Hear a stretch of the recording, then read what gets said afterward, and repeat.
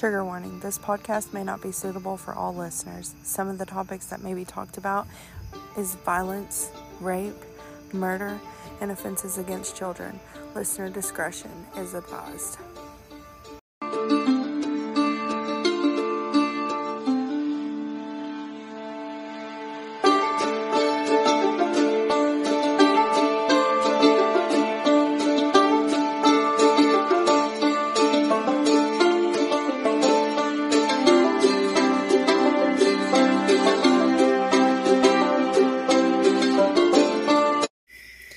What's up, everybody? Welcome back to my true crime podcast. This is Unhinged Anatomy of a Crime with Brittany.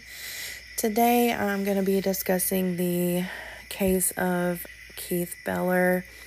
It is a special case, and I do have a special guest here with me, my brother Damion. Hello, everybody. He was very good friends, like best friends with Keith, so he just is joining me today to kind of talk about some like personal things about Keith. June 6, 2011, I'm sure started off as any other day for Keith. He woke up, kissed his wife and his baby goodbye, and went to work. And at around 7:45 that morning, Keith witnessed a 2-vehicle wreck. So he called it in and pulled in behind them. Before he could even get out of the car, the driver of one of the vehicles got out and shot Keith through the windshield. Jason Eggenberg was the suspect's name. And right after he shot Keith, he turned the gun on himself. Keith was rushed to Vanderbilt Hospital for treatment of his wounds, but unfortunately the injuries were too severe. Keith passed the following day, on June 7th, just 5 days before he was going to turn 28. So, we'll just start off with, do you remember, I know you remember, where you were when you got the phone call?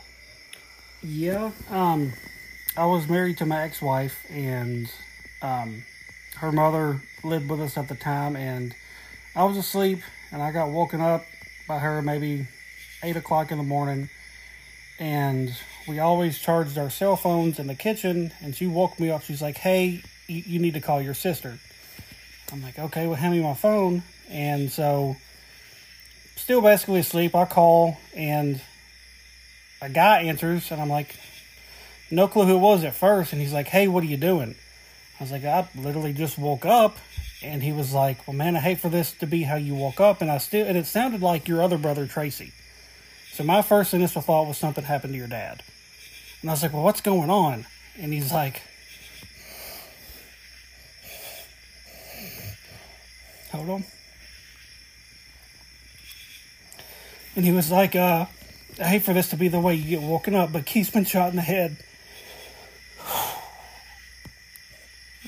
You know, I remember, I sat straight up and I was like, I don't know if you allow language on your podcast or not, Brittany, but I sat straight up and I go, are you fucking with me?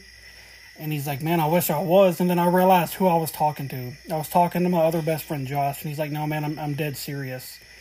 And so I jumped up and I threw on the clothes I had on the day before, and I raced to the hospital in Dixon. You know, got into the emergency room, and I was like, I need to know where Keith Bellar's at. And they're like, oh, he's already been, life flighted to Vanderbilt.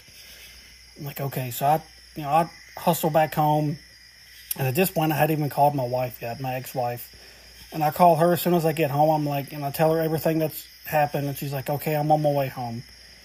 And just a few minutes later, Josh was at the door. He came in, and we hugged and stuff like that, and we didn't know what the hell was going on. And so a few minutes later, my wife got home in like record time. She worked almost an hour away. She was home in like 30 minutes. And so we rushed straight to Vanderbilt and got off the elevator. The very first person I seen was Keith's dad, Ricky. And, I walked up to him, put my arm around him. I was like, how is he? And he immediately breaks down. He goes, it's not good. And so, I spent the entire day at Vanderbilt Medical Center. I think we finally left at like 3 o'clock in the morning. And I remember just a ton of officers from all over, ton of like firefighters and EMTs, and there was news people everywhere, and of course a ton of people that I knew was up there. And I remember at one point the doctors wanted to show, Keith's wife and his parents the x-rays of Keith's head and kind of explain the different options. And his wife wanted me and his other best friend Jacob to be in there with him. And so we're going in there and we're looking at these x-rays, and the bullet was like still in his head. Like it hit him in the front of the head, and it stopped right before it came out at the back of his head. Like it was just there. And they pretty much told him there was 3 possible outcomes. 1, they can remove it and he would be fine over time. 2, they remove it and he's a vegetable the rest of his life. Or 3, they remove it and he passes away. So they wouldn't really know until they did something. Right. It's one of those 1 in 3 chance type things. And, I didn't even want to go back there and see him. And, my ex-wife at the time kept telling me, you need to go back there and see him because, if he doesn't make it, you'll regret not going back there. Right. And I put it off and put it off and put it off. And I finally went back there. And, he's hooked up to all these machines and his head's wrapped up and he's laying there. He's got like a breathing tube down his throat and his tongue's kind of hanging out. And his eyes are like half open. And, his wife's like, just talk to him, just talk to him. And I was like, I don't know what the hell to say. I'm like, what do you say in this situation? So, I just kind of grabbed his hand. And, I just told him, how proud I was of him and Right. And told him, how much I loved him and stuff. Like, he wasn't just a best friend, he was my brother. And, Right. And it was one of those things where, like, you want him to respond in some kind of way by either squeezing your hand or blinking or something. He just, it was basically like he was already dead. Like, he was just laying there, and those machines were keeping him alive. Right. And so, like I said, we finally left about 3 o'clock that morning, and I literally laid in bed and just stared up the ceiling. I had my phone in there, just waiting for a phone call. And I got up the next morning, went to work, and probably about 7:30 that morning, I remember exactly who came and told me. It was Josh's sister-in-law came to Walmart to tell me that he had passed away. And of course, I immediately, I just kind of stepped to the back and started bawling my eyes out. And one of the managers there knew what was kind of going on, and she kind of consoled me and stuff, and went out to the car. And actually, Mom and Evan were sitting outside. I don't think they had clocked in yet, or they might have been on break or something. We all worked together. And told them, and I told him, I was like, I'm done. I was like, I gotta go. And I gave Evan my name badge. I was like, will you please just clock me out and tell him I'm going home? Right. And after that, it's kind of a blur for the rest of that day. I don't really remember a whole lot after that from that day anyway. Right. I remember I worked at Walmart too. We all worked at Walmart, the Walmart family. Yeah. And me and Josh, Damion's other best friend, worked in TLE together. Mm-hmm. And I remember he came up to me shaking and crying. And he just grabbed me. And I immediately started crying. And he was like, it's bad, Britt, it's bad. And my first thought was, you. I thought something was wrong with you. And I just fucking freaked out. But then, he told me it was Keith. And that was just as terrible. It was awful. And he was, he told me, like, I gotta call Damion. I gotta, get in touch with Damion. And it was just the worst feeling ever that day. Richard Keith Bellar was born June 12, 1983. He was a very loved son, a brother, a father, a husband, and a friend. To us, he was family. He was my brother's best friend for as long as I can remember.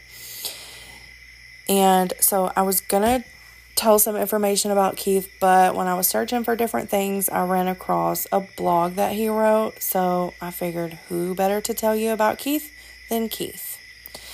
The blog was named Keith and Brandy's Corner, and it read as follows, quote, I am married to my one true love, Brandy, for 4 years now.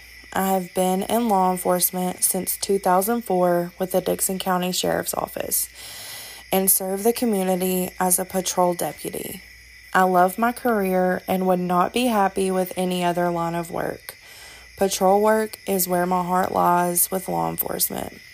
I love being on the front lines, answering the hot call, and keeping my fellow officers safe. There is nothing like a shots fired call in the morning to get you going. I don't know why everybody would not be a police officer, but that's just my view. I'm a Christian and I'm proud of it. I am learning about Jesus and God more and more every day, and it's like a craving now that I just can't get enough of. A lot of people don't understand, but I pray one day they will open up to me. What Jesus has done in my life is amazing, and I'm slowly learning to share it with people. I am an avid outdoorsman when I am not with my wife or friends, and I love fishing and boats, so it works out well. There is nothing like skimming over the water at 60 plus, looking at what God has created for us, or battling 5-foot waves to keep us humble and respect the creation. End quote. I just felt like that was so sweet, like, for him, like, that just, he wrote that. I didn't even know that existed. I didn't either until you told me right before we started recording. Yeah, I thought that was awesome. I didn't know if you had ever read that before. Not that I can remember. I mean, whenever he passed away, like, Facebook and stuff was really starting to catch on, and, you know, MySpace was kind of fading out, and Facebook was becoming a thing, so we were all trying to learn about that, and, yeah, I didn't know he had sat down and started a blog. I mean, hell, he may have told me way back then, but, you know, that's been 12 years ago, and whenever that was written, probably longer than that, so. Yeah. Because he didn't mention his son, so it was obviously before that. Yeah. So actually, in January 2010, he made another blog with just a few small updates about his life. And he said that his main goal for the year was to have a child with his wife. And little did he know at that time, he and his wife would welcome a son the next January. So I thought that was sweet. Yeah. Kind of predicted his own future in a way. Yeah, I thought that was really awesome. So, it turns out the crash Keith rolled up on was actually a domestic dispute. One of the drivers of the vehicle, Kimberly, was a 911 dispatcher, and she was leaving work. She, I guess, worked the graveyard shift. Mm-hmm. Her estranged husband, Jason, had been, I guess he was like following her to like try to meet up with her after work. No, from what I could gather, he was following her because of some stuff he supposedly had found out about her and a couple of other officers. So he was kind of more or less in a way kind of stalking her, I guess. Yeah. So that's what I always heard too. But it wasn't long after, you know, the shooting, and that's kind of when the rumors started to happen that the wife was maybe seeing a police officer, and there were also rumors that, you know, said police officer and maybe even other law enforcement officers had been like bullying and harassing Jason. It was supposedly they were sending text to him as well, describing things they were doing with his wife and all this other stuff, and it had come to light at some point that he himself, Jason, had just been released from like a mental ward. He was in there for like 2 or 3 weeks because of stuff going on with him and his wife, and he hadn't been out of there very long. And so just for him to be committed,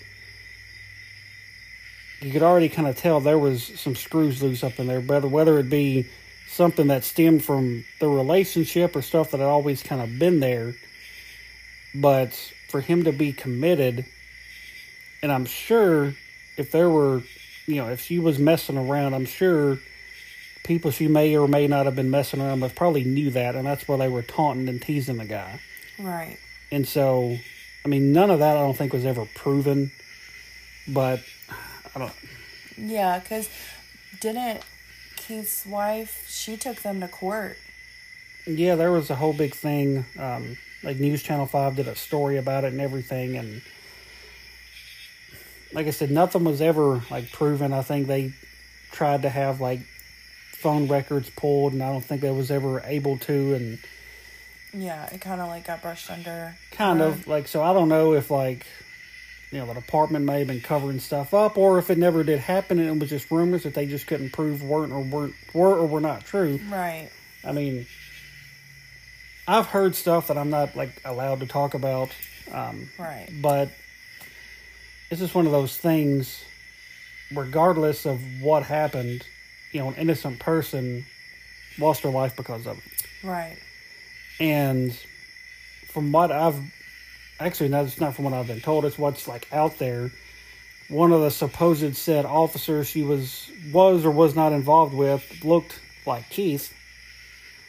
And that was why they think that Jason shot him before he ever even stepped out of the vehicle. Right. Because he assumed it was... Right. And, like, I've been kind of told kind of how they kind of...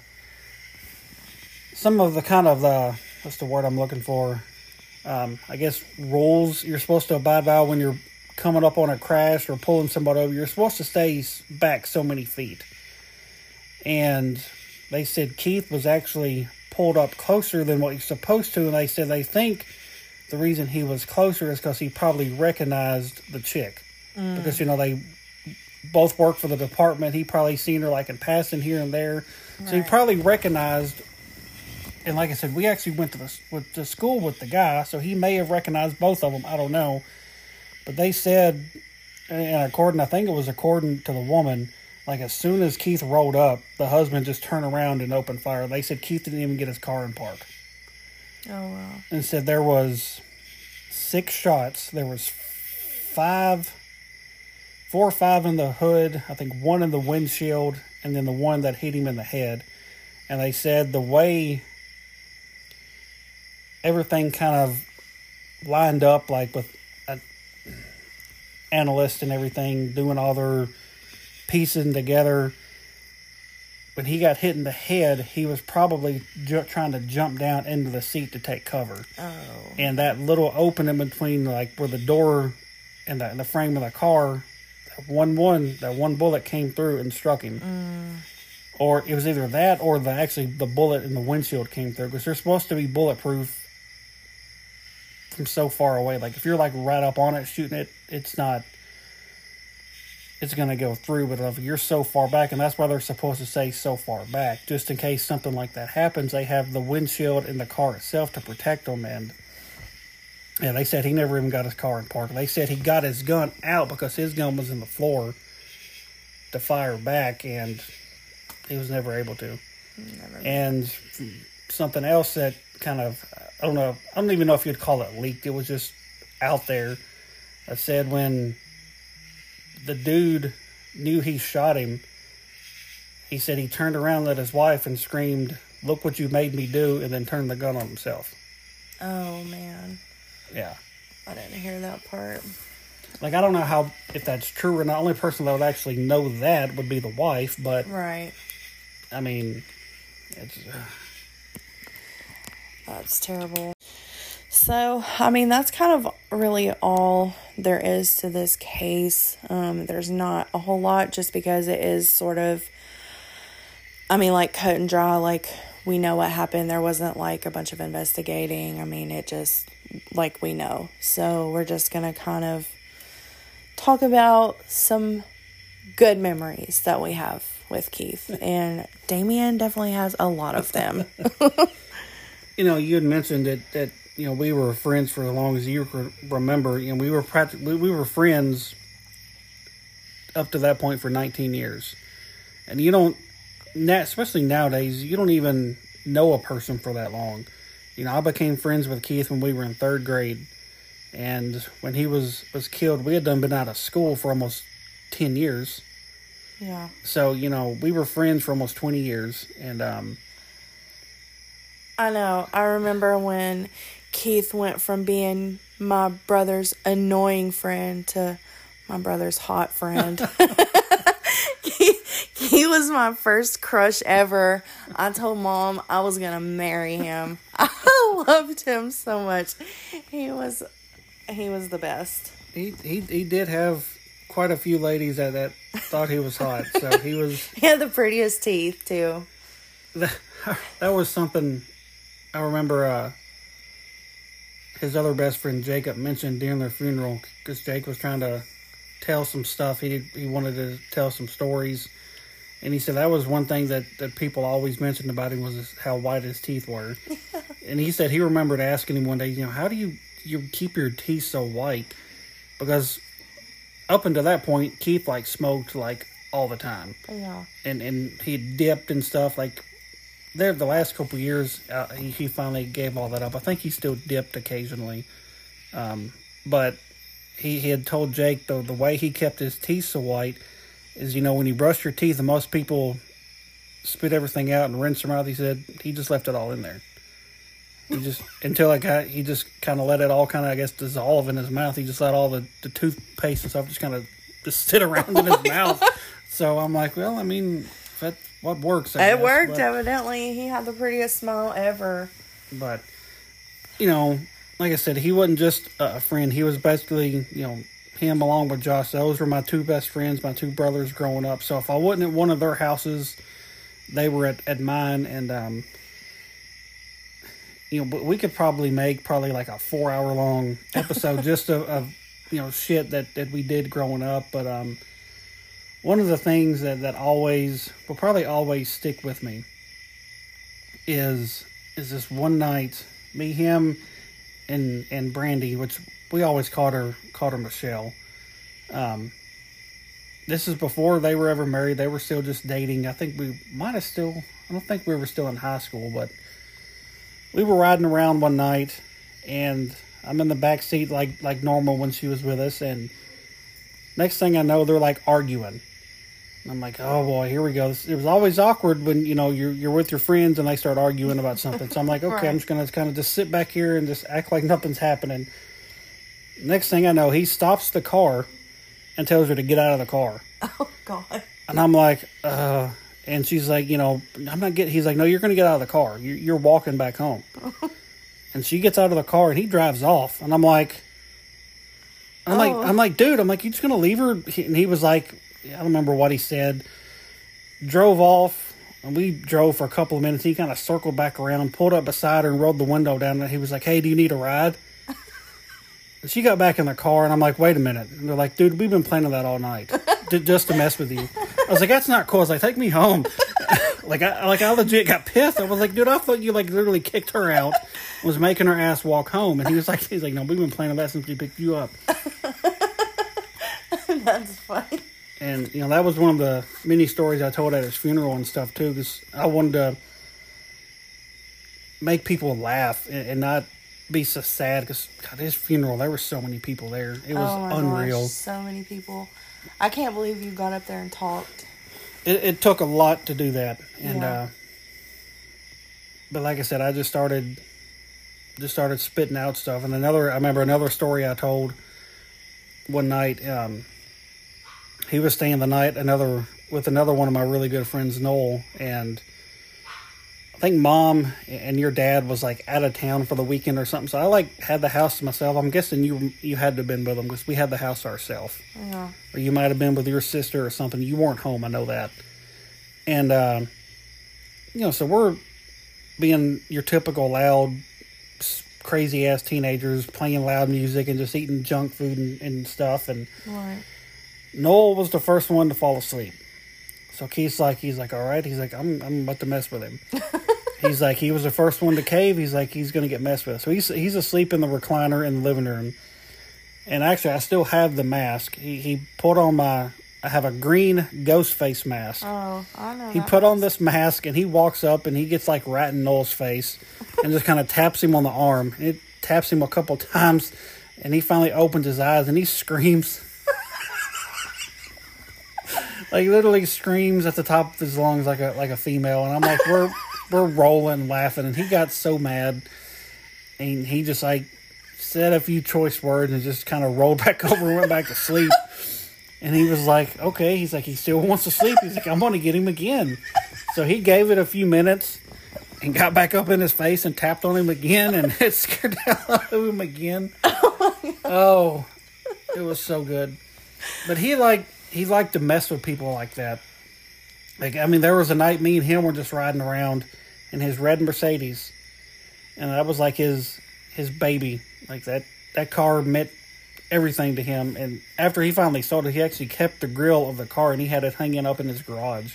Oh, wow. And we were riding around one night and it was late. It was probably 2, 3 o'clock in the morning. I'm trying my hardest to stay awake and I can't do it. And I don't remember where we were, but I remember him slamming on his brakes and screaming. And of course, I'm dead ass asleep, and I wake up and I'm screaming, and I'm looking around. I'm like, "What's happening?" He's like, "Nothing." He's like, "I just wanted to wake you up." And I was like, "Dude," I was like, "We just need to go home." He's like, "I can't hang anymore, man." And like I said, he would. There was freaking woods in behind his house where he grew up at, right? For the longest time, had me believing there was like a fucking cult back in these woods. And I'm just like, and he finally convinced me one day to go back there. He's like, we just go back through here. And he's like, actually, when you walk through, there's like a small, it wasn't really a small, kind of a large pond back here. And he's like, it looks really cool. It's back in the woods. I ain't going back there. He said there was like a cult hangs out back here. It's like, oh, yeah, they're like on the way on the other side. And so we take his four-wheeler back through there, and we get to this pond, and it legit looks like the setting of like one of the Friday the 13th movies. Oh, like it was no. like super creepy, and it was so weird.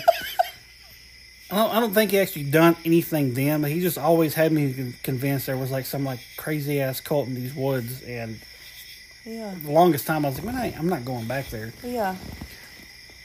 Again, another crazy ass story of him scaring the hell out of me.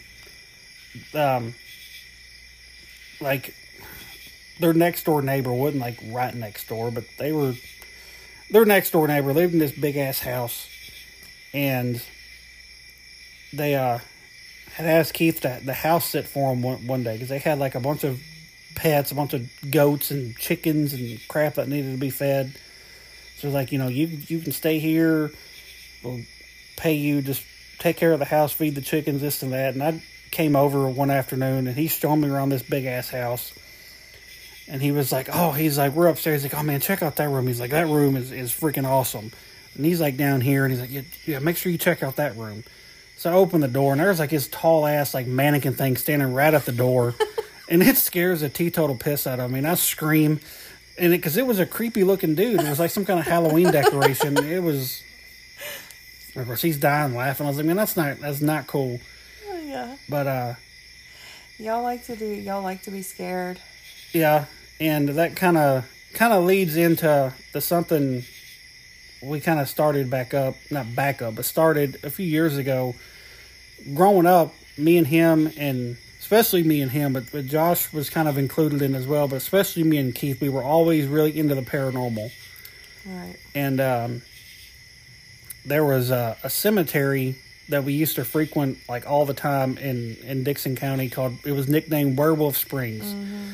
And there was this big long story about a werewolf that escaped from a circus train, and there was supposedly a cult in those woods too, this and that, but it was always rumored to be haunted. And so when I was old enough to drive, we went out there, it seemed like every weekend. Instead of going out and partying like most teenagers and stuff do, we was going to this cemetery in the middle of the night. Right. And there was this one night in particular, Keith had bought a voice recorder, and it wasn't a digital one. This is actually one of the ones that had the little bitty tapes, and you had to press the tape in. Mm-hmm. That many years ago, and we're walking around this cemetery, and he's just asking questions. This is well before the TV shows were out, and before we ever knew like people actually went out and done this stuff. And we walk around the cemetery for a good 30 minutes, and we go back into town, and we're where Holland Park is, right there in downtown Dixon. We're sitting on one of those benches right there, and we're listening to this thing. And Keith is like, if there's anybody here, just give us some kind of sign. Just let us know you're here. And right after he says that, it still blows my mind. What sounds like a little girl comes through and says, "Good morning." And I just got the chills just thinking about it. It was wow. Clear as day. And we listened to it over and over again to make sure it wasn't Brandy. And we're like, okay, that's definitely not her. And that was actually the very first thing we ever captured. And of course, we always talked about wanting to go to these different places and do this kind of stuff. And then all these ghost shows started coming out, and they were like, oh, hell, people actually go out and do that. Right.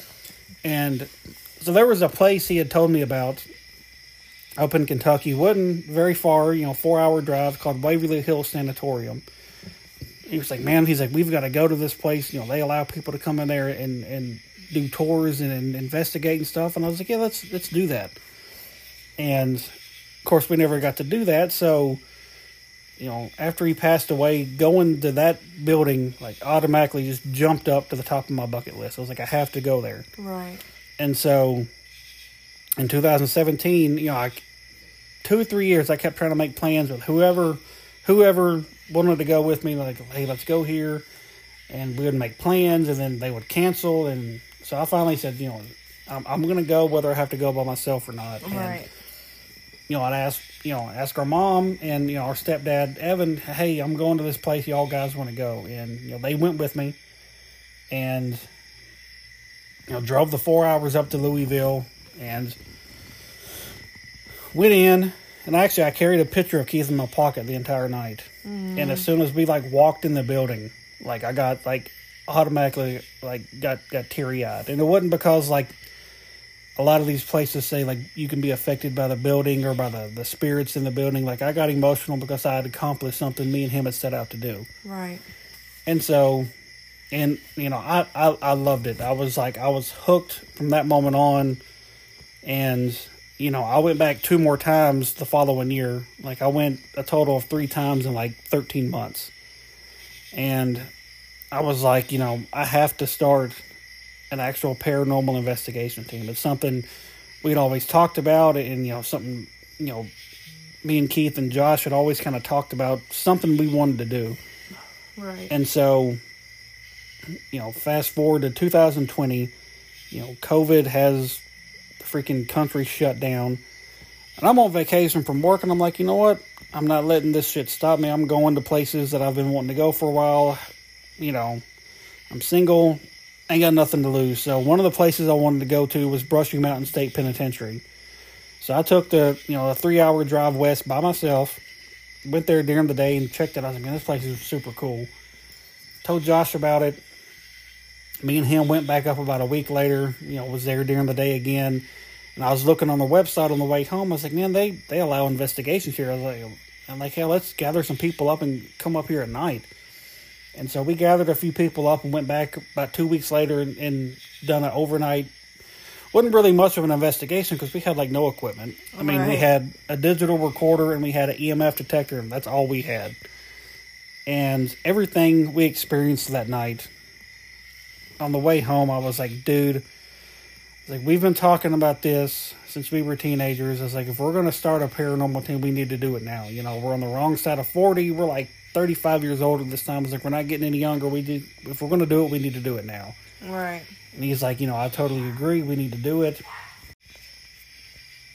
And, I told him the name I had in mind, which was the name I had in my head for quite a while, if I ever decided to actually start a team. And I told him the name was RKB Paranormal, which was Keith's initials, Richard Keith Bellar. And he was like, dude, he's like, that's perfect.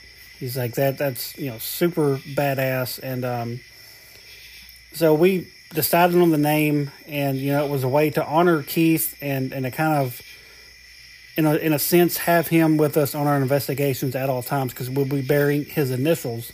Right. And so, the next morning I woke up, I messaged the guy who does all my tattoos, had him design us a logo. He designed me a logo. I had a Facebook page probably up by that afternoon. And we had our first official investigation about a month later. And coincidentally enough, the night of that investigation was actually the night of Aunt Sharon's funeral. Mm. Yeah. And when she passed away, that was awful too. But she was like one of our biggest supporters. And we hadn't even been a team for like maybe a month when she passed away. Right. And, she got the very first t-shirt we sold. She got the very first business card we had. And, Josh was like, we can always reschedule. I was like, no. I was like, she would want us to go. And so we went, and no pun intended, but that first investigation was a totally dead night. Like, nothing happened whatsoever.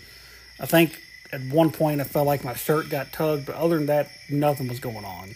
Where was it? It was at Ripavilla Plantation in, God, now I can't remember where that, Spring Hill, Tennessee. And it was completely quiet, like so quiet at one point. Me and Josh were sitting downstairs on the couch, and we both fell asleep. Oh my God. That's how like uneventful that night was. But doing paranormal investigations, those kind of nights happen, and it's not like they portray on TV where like stuff is just nonstop happening. But that was a little over 3 years ago, and we've been going strong ever since. And we've actually been lucky enough to where all of our investigations with maybe 3 or 4 have been super active. Yeah. And we've done, I don't know, maybe 30, 35 investigations in 3 years. And right. We've got to the point where, we've had newspaper articles written about us. We were featured in a paranormal magazine. Then a few months later, we were featured on the cover of that magazine. I actually started my own podcast that kind of stemmed from the paranormal.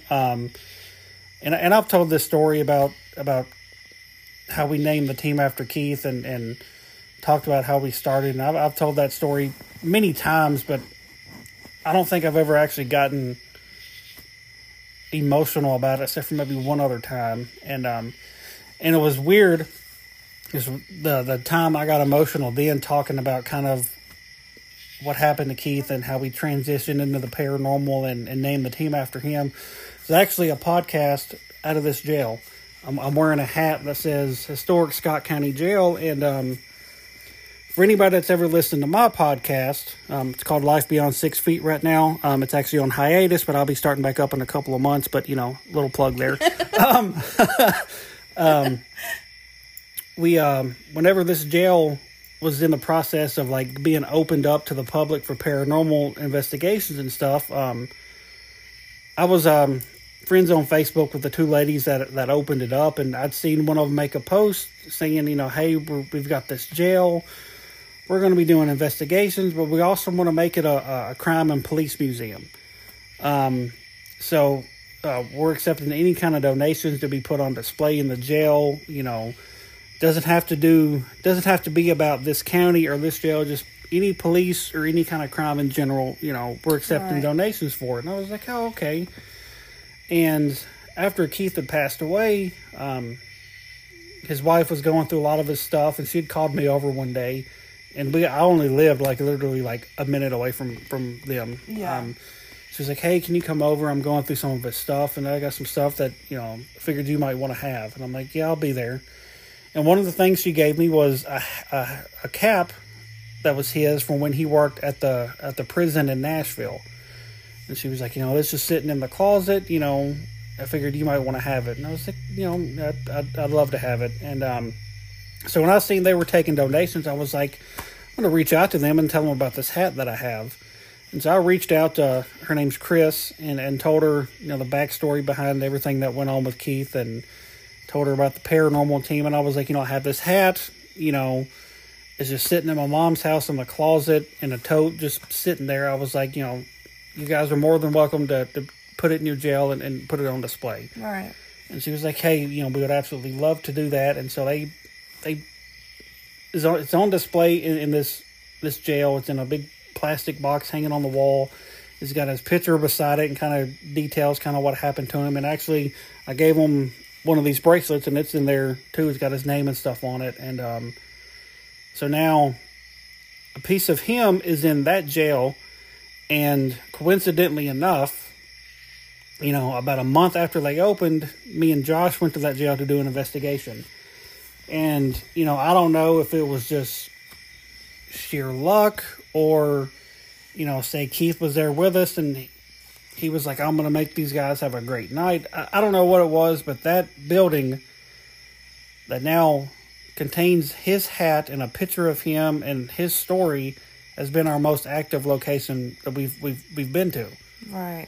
And like I said, I don't know how that happened, if it was just, luck, or Keith was there the whole time and he was the one that caused everything that happened. But, yeah, we captured our best piece of evidence, like, so far to date in this building, and we've been back another time, and it was pretty active that night too. And just to know that that's been our most active location, to know a part of him is in that building, like, that location, like, holds, like, a special place, to me. And yeah, it's just, I don't know, this whole paranormal journey is just crazy, and kind of how it started. There has been times where, my wife has mentioned, she goes, I think there's times that Keith is there with you. And, I get that sense at times, but I don't have those kind of abilities like she does. Because she can kind of sense when somebody's in the room with us, or kind of, has those abilities. I don't really know what all you call that shit. But, yeah. And there'll be times she's like, I think Keith's here with you right now. Aww. And it'll be weird when she says that, because sometimes when she says it, it'll be random. Like, it'll be random, but like the night before, I had a dream about him.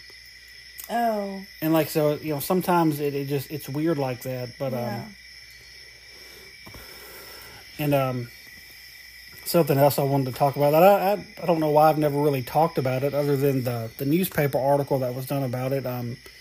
After he passed away, even though he had life insurance and the county was going to do whatever they could to help his family, like, I was like, I want to do something. Yeah. And so I got with Josh and Keith's other best friend Jake, and I was like, we need to put something together to help raise some money. And they were like, yeah, let's do that. And so we put together this benefit that was going to be held a couple of months after he passed away, which coincidentally, I didn't even realize it when we set the date, but it was actually on their wedding anniversary. Mm. So she didn't attend because, that was their first anniversary without him there and stuff. But, his parents was there, his brother came out, and we had this huge turnout. And I literally, for 2 months, if I wasn't at work, I was out in the town of Dixon, hitting up every store, every shop that I could think of, either asking for donations or asking for something for them to donate for, like, the silent auction, or not the silent auction, but the auction we were doing. And, word got out. There was a article about it in our local newspaper. A couple different news stations in Nashville did I couldn't think of what I was trying to say shit. Did a couple different stories on it.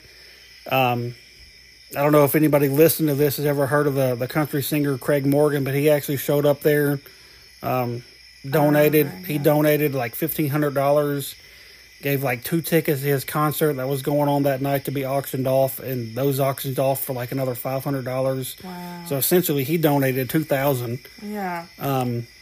But after it was all said and done, we raised a little over $11,000 And, Wow. that went straight to him. I was like, here.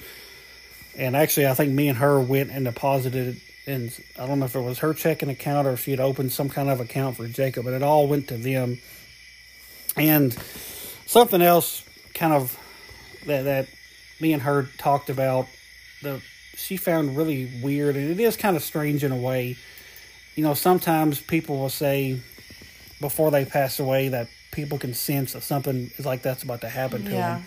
And she's like, I think he was starting to sense that, because she's like, I knew he had this life insurance policy through his job, and he had another one that he had took out. She goes, but not too long before he passed, she goes, he took out another one that he never told me about. Oh, wow. And then she's like, I'm looking through recently stuff that had been recently watching on our Netflix, and he had recently watched a documentary about a police officer that was killed. And she was like, it was really weird because it was kind of a similar situation. And she's like, all these different things. And then somebody else we went to school with, who's actually, I think he's a state trooper now, had passed along word to them that when they were at a funeral just a month prior for a state trooper that had passed away, they were standing next to each other. And he just kind of leaned over to him. He's like, man, whenever I pass away, I hope my funeral is like this amazing, because it was a large turnout for him too. And Right. oddly enough, a month later, the same thing was happening for him, and that always kind of stuck with me, that he took out another random life insurance that he didn't even tell his wife about. Yeah. Like, he knew something was about to happen, and he wanted to make sure that she was set and didn't have to worry about trying to work and all this other stuff. And it was just always just kind of stuck with me. Yeah. He made sure his family was taken care of, for sure. I mean, yeah, that's for sure. I mean, he did at least try to make sure they were taken care of and didn't have to worry about any kind of money, at least for the foreseeable future. And, of course, now she's remarried and has had another child, and which I knew that would eventually happen. And Yeah. I remember there was one day when I was over at their house, she was talking about how Keith wouldn't ever want her to get remarried. I was like, chick, you're full of shit. I was like, there's no way he would want you to be single for the rest of your life. I was like, you got to get that out of your head. Well, he told me that one. I was like, it don't matter. I was like, all husbands tell their wives that. It doesn't mean they mean that. Right. So, just like right now, if I was to pass away, I would want my wife to, date again at some point. There's no point in being alone the rest of your life. I don't want Corey to ever. You better stay single. You better listen to that, Corey. She'll haunt your ass. Damn right. Oh. Just kidding. But no, it's, I know, I kind of suggested this case to you, and you had told me, hey, I was actually kind of thinking about it, but I didn't know how you would feel. And it's just one of those things that, I told his wife, and I've told his parents several times, that as long as I'm able to, I'm going to keep his memory going. And I've been doing that now for 12 years. And this is just another way to kind of keep his legacy going. And it ties in, with what you've been doing, even though it's, like you said, it was a cut and dry case, but, it was still a crime, and it was a true crime that was fucking terrible. But, I wanted to, just talk about it some more and just kind of share some stories, because I haven't really been able to really share many stories on like when I'm on podcasts talking about the paranormal and stuff. I haven't really got to share many stories just like about him. Right. So it was just one of those things I wanted to do. And well, I'm glad we done this. Yeah, I mean, don't really want to say it was fun. Right. But, it's something I got to do with you, so that made it enjoyable. It's special. Right. So it's just one of those things, Well, I'm glad you done this with me. That is it for this week, you guys. Nope, I'm cutting you off. It's not done yet. Okay, wait. Okay, just kidding. We're not done. Yeah, you have to wait till I'm ready to wrap up here. Sorry. Jeez. I was going to say, when I get my podcast started back up, you got to come on and talk spooky shit with me. Okay, I will. I have a couple spooky stories, but, not a whole lot, because I try to avoid that. I have spooky stories that include you, and I've talked about them on my podcast. Include me? That include you, that include your son. Well, my son is spooky, so I definitely believe that. Oh, yeah. But yeah, I was just going to say that. Now you can do your outro. I'm sorry. Okay. All right. Well, now that's it, y'all. That's it. This has been Unhinged Anatomy of a Crime with Brittany. And Damion. And Damion. Until next time, y'all. Bye.